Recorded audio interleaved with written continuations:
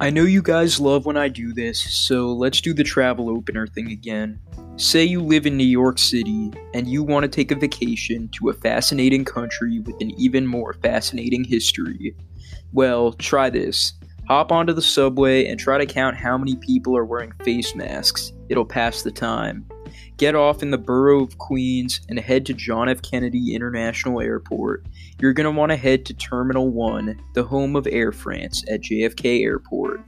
Go through security, don't forget to take out your laptops and liquids, and grab a bite to eat while you can enjoy it. When you get on your flight, you'll probably be sitting in front of a crying infant, or at least that's what always happens to me. Either way, try to get some sleep. Tomorrow will be a long day. When you wake up the next morning, you'll land at Paris Charles de Gaulle Airport in France. Get off of the plane, grab something French for breakfast, and hop onto another Air France flight. This one will be 6 hours, so get comfy. Write a podcast script to keep yourself busy, maybe. Get off this plane 6 hours later and step into Murtala Mohammed International Airport in Lagos, Nigeria. You're going to need to hurry on your next flight, an Air Peace flight in the international terminal.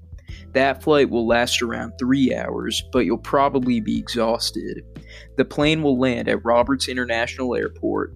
If it helps you drag yourself off the plane, there's apparently a pretty decent sports bar on the first floor of the airport.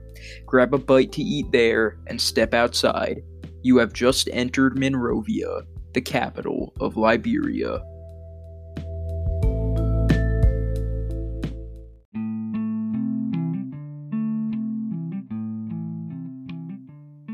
Walking down the streets of Monrovia, you can see that Liberia isn't too out of the ordinary for a West African nation.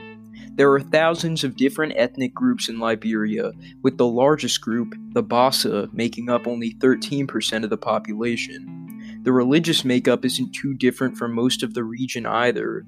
76% Protestant, 17% Muslim, and 7% Catholic. Most of the country falls into a tropical or grassland biome. But there's one thing that can't be ignored: Liberia's undeniable similarities to the United States. Their government, language, and flag are all based off of America's. This is no accident. In fact, it is only because of the US that Liberia was ever formed. In one of the most unique colonization stories in history, the US directly created Liberia. I'm going to tell you all about that right now on Historia Obscura.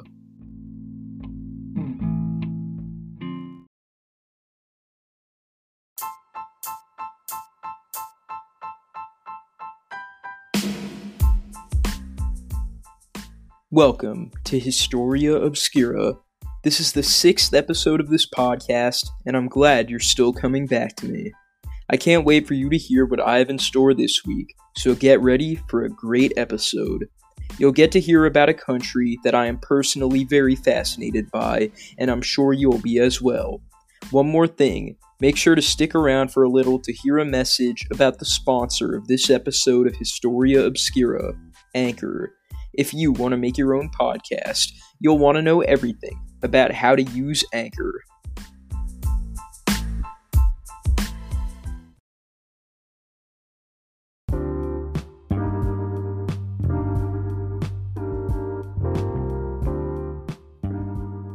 Slavery is definitely a part of American history that most Americans want to forget about.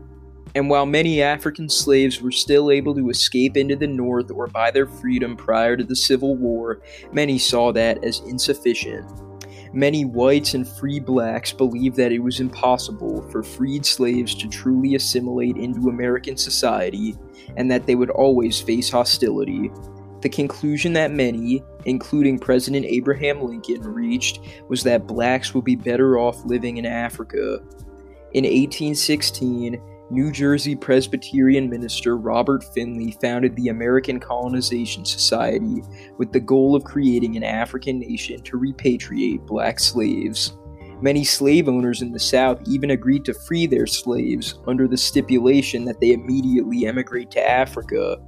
Starting in 1821, thousands of slaves began settling on the west coast of Africa. These voyages lasted until 1849, by which time almost 5,000 colonists had arrived. However, most of them could not survive the tropical diseases of Africa, and by 1843, only 1,000 colonists remained. They survived by intermarrying and reproducing with the indigenous Africans. This created a distinct ethnic group known as Americo-Liberians, with a culture consisting of American republicanism and Protestantism combined with African tribal folklore.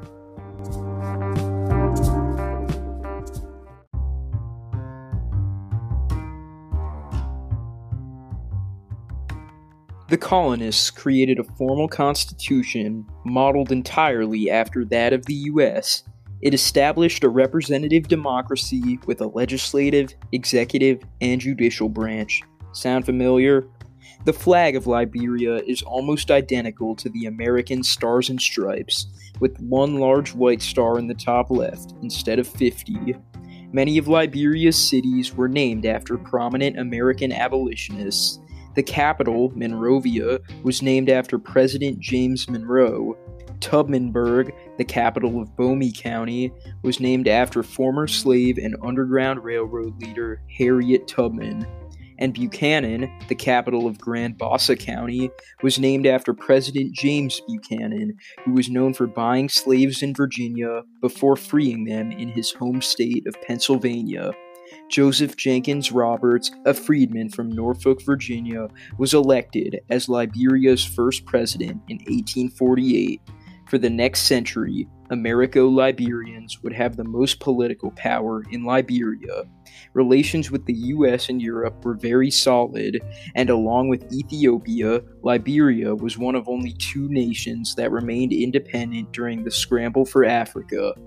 During World War II, Liberia sent soldiers to help France retake French West Africa from Germany. They were founding members of the United Nations and acted as strategic American allies in West Africa, but behind the scenes, instability was growing.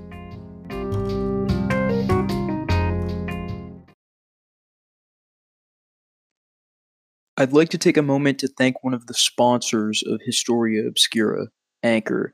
If you do not know about Anchor, it is the easiest way to make your own podcast. Anchor gives you all the tools you need to record, edit, and publish a podcast about anything you're passionate about, whether it's sports, cooking, art, politics, obscure historical events, or anything else. You also don't need to have to go through the long and potentially expensive process of distributing your podcast, as Anchor automatically publishes it to Apple Podcasts, Spotify, and others.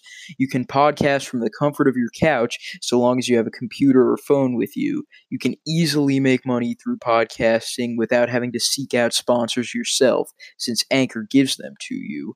And the best part is, it's free. You don't have to spend a penny.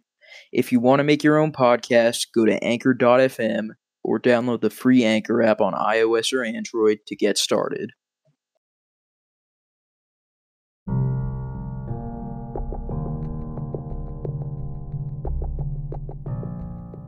The political power of Americo-Liberians was resented by ethnically indigenous West Africans in Liberia. This tension would reach a peak in 1980 when President William Tolbert, an Americo-Liberian and the grandson of a slave from South Carolina, was assassinated by 17 army officers and soldiers. Tolbert's son Benedict took refuge in the French embassy in Monrovia, but the embassy was breached and Benedict was captured. He was executed by being thrown from a military aircraft. This was the first step of a coup d'etat led by Master Sergeant Samuel Doe, a member of the Kron ethnic group. Almost all of Tolbert's cabinet heads and political allies will be executed in the coming weeks. Doe forced his way into the office of president, and this uprising was condemned by the United States. However, Doe was able to woo the United States by declaring its support for them in the Cold War, and he immediately severed ties with Cuba and the Soviet Union. This brought Liberia back onto America's good side, and Doe would soon form a very personal friendship with Secretary of State Caspar Weinberger. Doe certainly granted more rights to indigenous peoples, but his tenure was rife with corruption. Elections were rigged, and public officials were easily bribed. Seeing the discontent of many Liberians, Americo-Liberian warlord Charles Taylor launched an insurrection in 1990, beginning the First Liberian Civil War. The war ended within a month, when Samuel Doe was captured and brutally tortured to death on video. The 12-hour video shows Taylor laughing and drinking a Bud Light as Doe's ears, fingers, and genitals are cut off.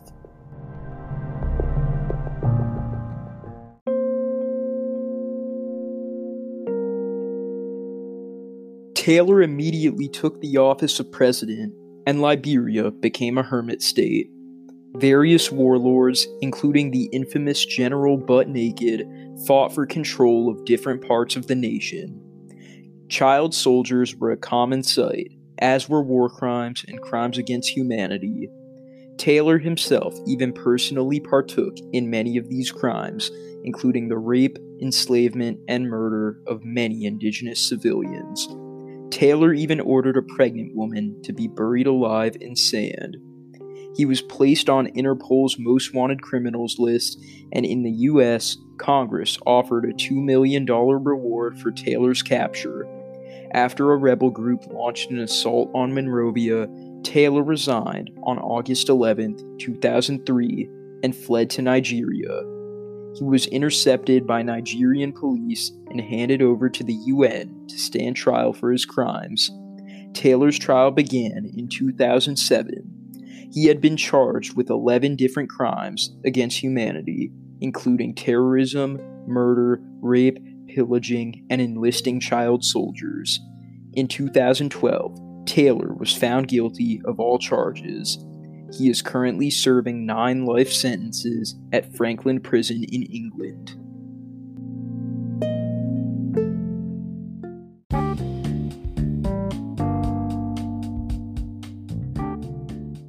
In 2005, Liberia held what is considered the freest election in its history. Ellen Johnson Sirleaf, one of only 4 of William Tolbert's cabinet heads who survived Doe's purges, was elected president, making her the first female head of state in all of Africa. The civil wars and instability of the late 1990s had a serious impact on the nation's infrastructure, leaving 83% of its population below the poverty line. Sirleaf's administration was devoted to rebuilding the economy and eliminating illiteracy. This is also true for her successor, the incumbent president George Weah. Weah, along with being known for being president of Liberia, is also considered the greatest African soccer player of all time, being the only African player ever to win the FIFA Player of the Year award or the Ballon d'Or. He was elected president in 2017, and he was sworn in with his vice president, Jewel Taylor. If that name sounds familiar, that's because it is. Jewel Taylor is the ex-wife of Charles Taylor.